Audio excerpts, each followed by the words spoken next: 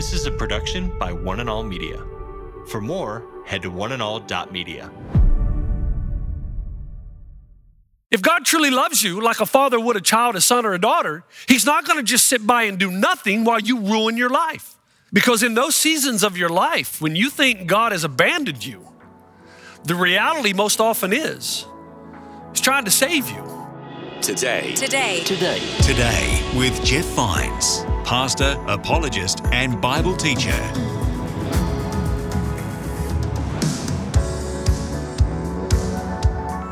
Hey there, welcome to another episode of Today with Jeff Vines. In this episode, Pastor Jeff continues examining Judges chapter 7, verses 1 and 2, an in-depth look at the struggles and faith of Gideon. The episode explores the concept of resolutions drawn from Gideon's story and how embracing these can lead to a peace that passes all understanding. Here's Pastor Jeff to begin another message in his Unpossible series.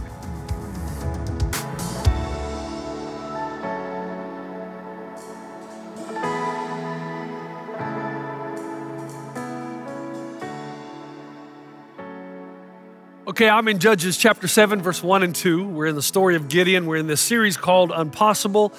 And I hope that by now you've realized it's a very difficult series. We're asking some very serious questions about how we relate to God and how we relate to the unforeseen, unfortunate events that come into our everyday lives.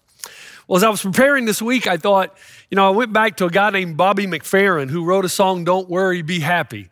And I used to love to sing that song, but as an adult now, this was when I was younger, I started taking a closer look at the words. And in the song, which is quite famous, actually still gets millions of hits on Spotify. But basically he says, don't worry, be happy, because in everybody's life comes a little trouble, and if you worry, you make it double. So he says, don't worry, be happy. But then he goes into this, he says, ain't got no place to lay your head. Somebody came and took your bed. Don't worry, be happy.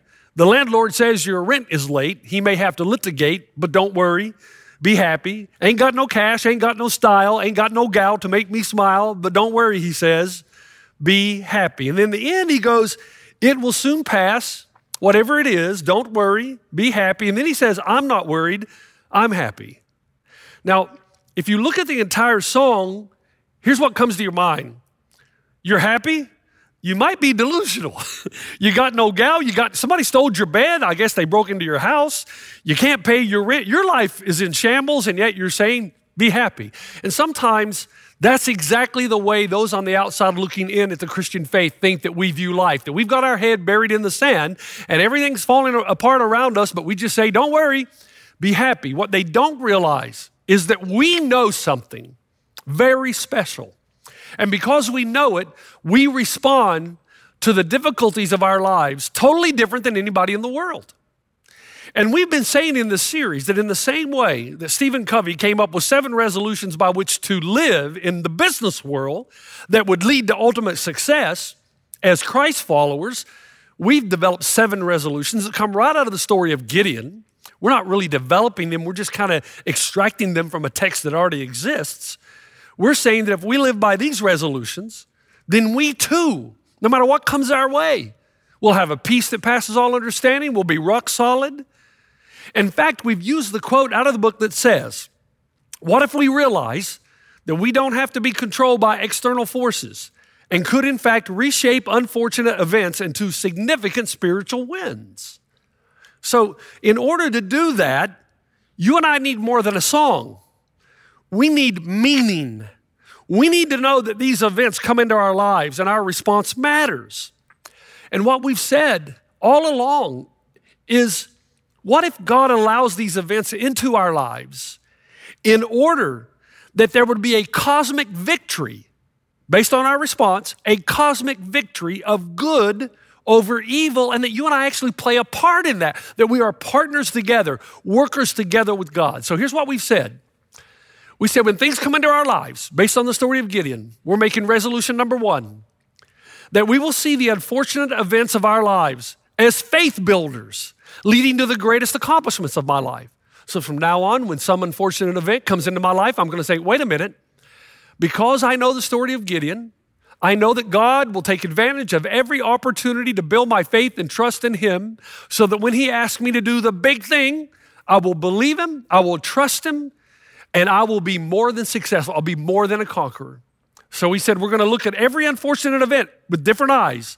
This is a chance for God to pull the rug out from under us and then to show that He is faithful and true to rescue us, that we might have our faith built, that we might live an extraordinary life. Second, resolution 2, we've said, we're also going to affirm that there will be times that God will require us to do something that seems unreasonable, which makes perfect sense because we don't have the reason and the wisdom and the knowledge that God has. So because God wants us to be victorious when the odds are heavily stacked against us, that means that we're going to get a word from God, instruction that in our minds might seem unreasonable or even illogical, but because God is privy to all the information around us.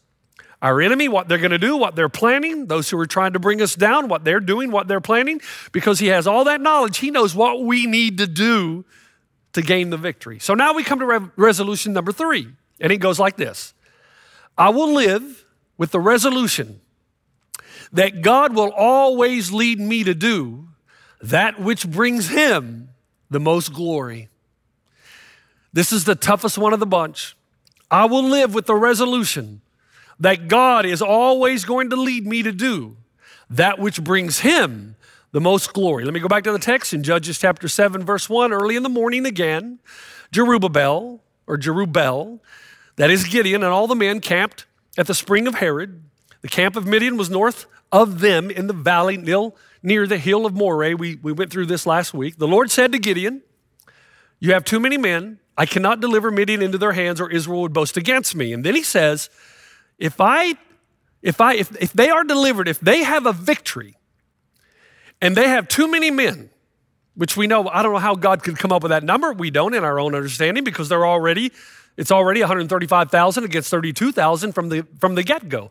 But God says, if I don't sift them, if they have too many men, they will boast against me. And they will say that our own strength has saved us. So here's what God's saying, so important. Gideon, if Israel goes into this battle against the Midianites with 4-1 odds and wins, even though it's 4-1 odds, you know what they're going to do? They're going to say, man, look what we did. They're going to go walk around high-fiving each other, and they're going to be saying, man, we were outmanned, outnumbered, out-resourced, but look what we did. Look at us go. We won the battle anyway. We're a bunch of farmers. They're a bunch of warriors, but look how strong and courageous we are, and we were, and we did it. And God said, if I allow that to happen, the next time they face the enemy, they're going to rely on their own wisdom, strength, and resource, and they're going to be defeated. So in order that glory might flow in the right direction, I'm going to have to sift their army. So he gives them the fear test, 22,000 go home, 10,000 remain. The fervency test, 9,700 go home, 300 remain. 300 against 135,000. And if that's the number for all you mathematicians, the odds are exactly 450 to 1. And when the odds are 450 to 1, the only way you can be victorious is God. Now, this is the most difficult resolution of all, and this is the most difficult principle by which to live. And that's why I'm going to ask you this weekend I'm going to ask you to engage your brain. This is hard work because I have to hit this from 5 different angles because we all hear messages through a filter, our personality, our education, whatever it is, however it is we view God. So I've got to hit it 5 different ways in order that wherever you are, the light's going to come on, okay? So first of all, here's the truth about us. Most of us feel glory starved. When I say glory, I'm defining that as the Bible word would be defined as adoration, honor, distinction, renown, praise. When I was a little boy, my mother used to tell me that I would sit on her lap and I would look her in the eye and I would constantly pull her chin and say, look at me, Mom, look what I did. Look at me, look at me. She goes, you would do that? It would drive me crazy. Anytime you did something halfway decent, you'd come over and grab my chin. Mommy, look at me. Look what I did. Look what I did. The Bible says you and I have a lot in common with the illustration I just gave you. We feel that we need to be seen. We feel that we are entitled to much more glory than we're already receiving. In fact, most of us Our depression and anxiety is directly tied to the fact that we don't think we're getting enough glory, enough honor, enough adoration. So we feel glory starved. In fact, most of the decisions, think about this, most of the decisions that we make in our lives about our career, about our relationships, about life in general, most of them ask this question: what decision should I make in this arena of my life that would give me more glory? More adoration, more notoriety, more distinction, more renown. And then when something threatens our glory, we dig in and fight for it.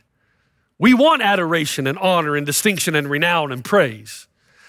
The problem is that while we're doing that, we fail to recognize that God is not going to share his glory with anybody. God, and there's a reason why. I had a university student when I was doing ministry in Savannah, Georgia, come to my office one day and say, look, Pastor Jeff, I got to tell you, God is a glory addict. God, he seems to not be able to get enough glory. I mean, why is God so glory conscious? Why does it matter that his name is revered? Let me put it to you like this. Let's say my son Delaney, let's say he was 12 years old. He was 12 years old at one point, but he's 12 years old. Let's say that I learned he has a quite serious disease. And the doctor has told me, look, your son, if he doesn't get this treatment, is not going to live. Now, as a father, you know, if you hear that about one of your children, you would rather God take your life if it's meant to spare the life of your child. Now, let's say I have the cure for my son. I have the remedy. You might say that I become jealous for him. I want him to come to me and listen to me and honor my words and trust in me and give me the glory and distinction and renown, because in doing so, I want to attempt to draw him away from all the imposters and counterfeits that are offering him something that they can never deliver. I have the way to life, but others are going to try to distract him and convince him that this is the way to life. Now, in that way, I become jealous for Delaney. And in the same way, God is jealous for you. You're constantly bombarded with promises that can never deliver, and yet you demand your freedom to pursue them. Now, if God truly loves you, he's not going to sit on his hands while you glorify, while you hold in high regard, while you treat as excellent and splendid something that can never satisfy. This is the thing. If God truly loves you like a father would a child, a son, or a daughter, he's not going to just sit by and do nothing while you ruin your life. And in this way, God is a jealous God. So what does God do? Stay with me now. This is an important question. Because in those seasons of your life, when you think God has abandoned you, the reality most often is he's trying to save you. I just finished a documentary called The Last Dance. It's the story really of Michael Jordan and the famous three-peat Bulls of 91, 92, 93. But in this Last Dance documentary, Michael Jordan is interviewed. But if you pay close attention, Scottie Pippen is also given a lot of time in the documentary. I remember reading an article. It's called No Babe in the Woods. That's the title of the article. It talks about how Scottie Pippen was born in a small, very small house crammed with a lot of people, a very poor family.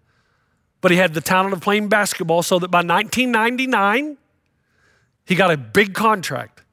He was going to make, which was a big deal back in those days, $14.7 million a year all the way through 2002, which means he's going to make almost $45 million in 3 years. With endorsements, he's going to make close to $50 million. He had a 70-foot yacht, 74-foot yacht. He had a $100,000 Mercedes. But what I found interesting is in the article in Sports Illustrated, somebody interviewed him and said, tell us your thoughts during, before a game starts, what are your thoughts? And here's what he said, and I quote. He says, before every game in Portland's Rose Garden, I have eyes for only one.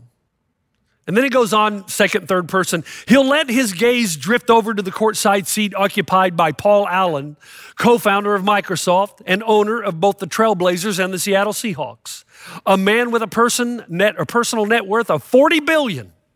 Pippen looks at his employer's geeky exterior, and he wonders, how does he do it? Tell me how I can make $1 billion. I just want one of them.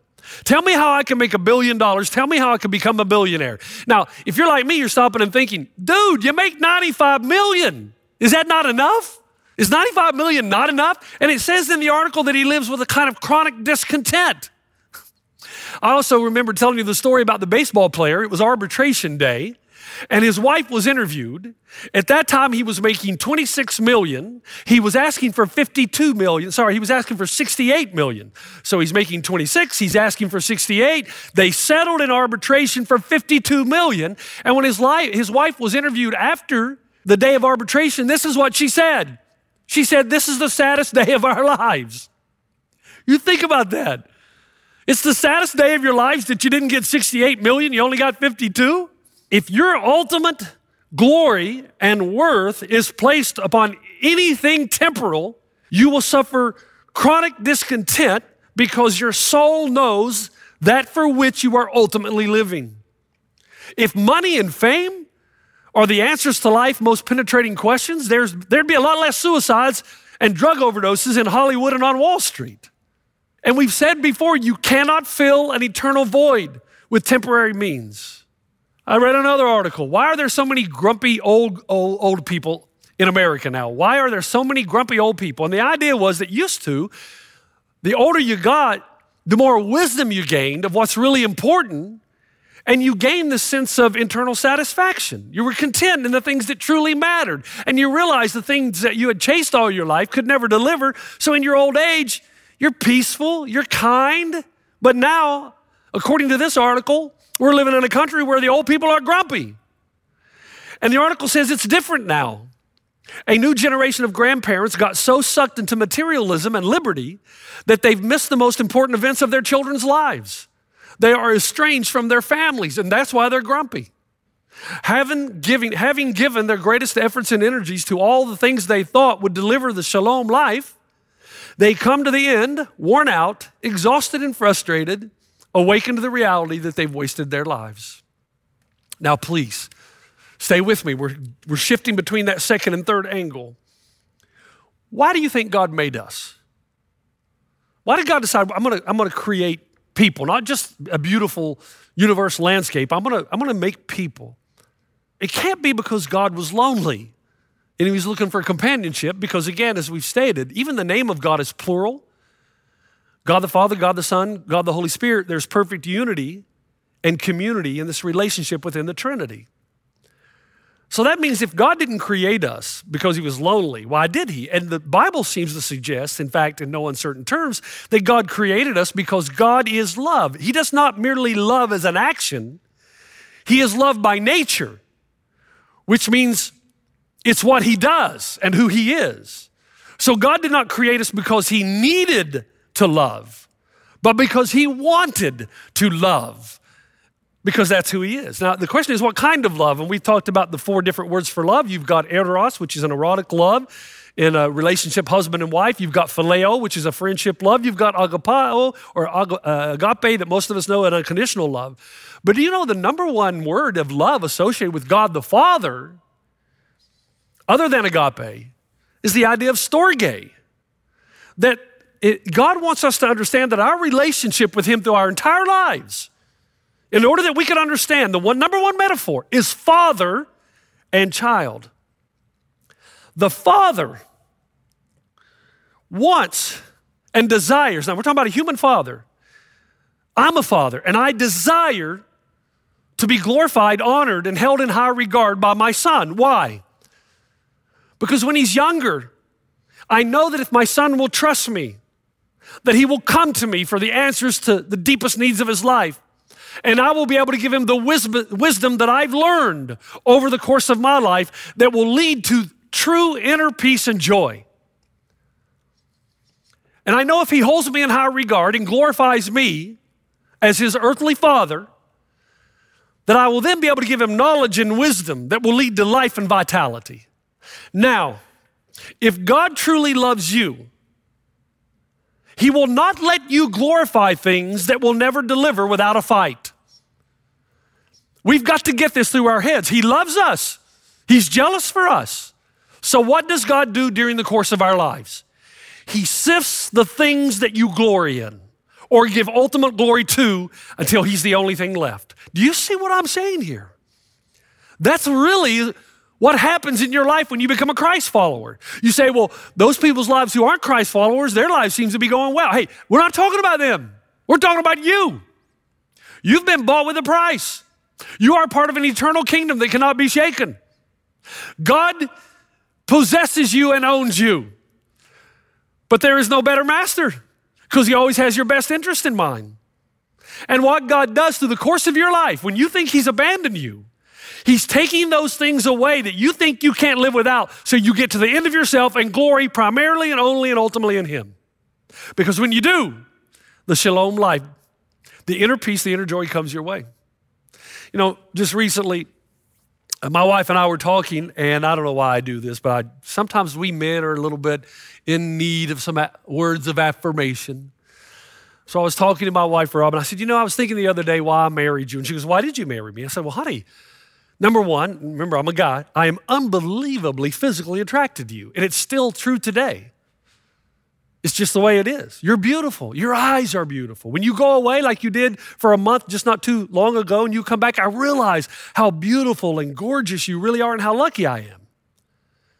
And she shakes her head. Then I say to her, why'd you marry me? Now, when I said that, I was hoping to get, because you're unbelievably handsome, because I just can't see you enough. But instead, there's this long pause. And I'm waiting. Okay, I'm waiting. What is it? And she has to think. And finally, in a slow, methodical way, she says, well, to tell you the truth, I married you because God brought us together. That's all I got. Now, that shows you her spiritual depth over my shallow feelings and emotions.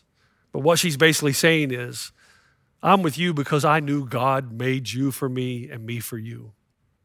Can I tell you something that I've been trying to say for a very long time? When I married Robin, I glorified and gloried in her. See, in my mind at that time, she was my savior.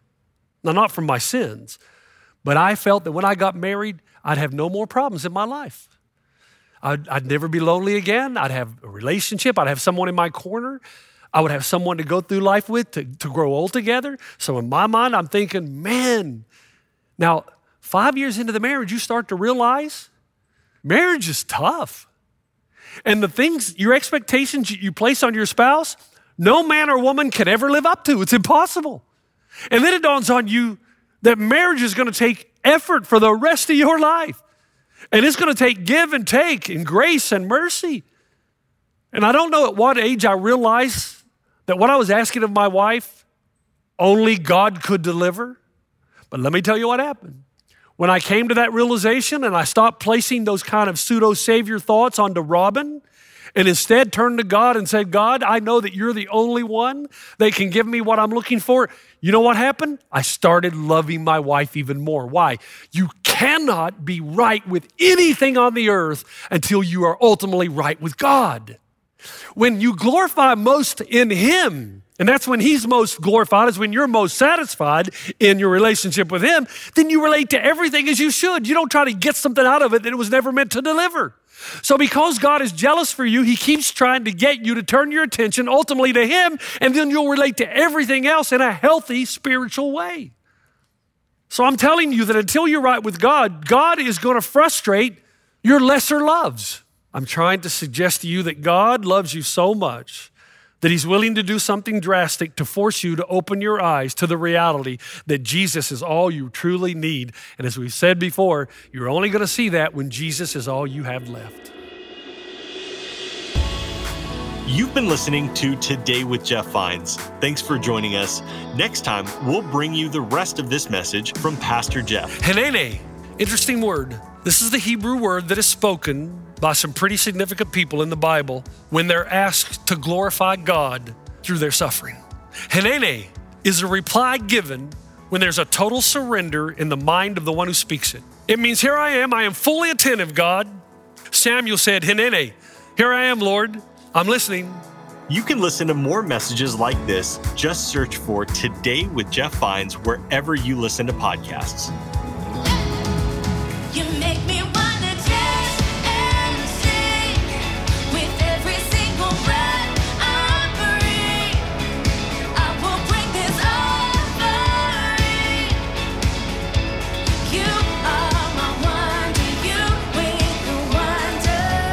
Today. Today with Jeff Vines. This is a production by One and All Media. For more, head to oneandall.media.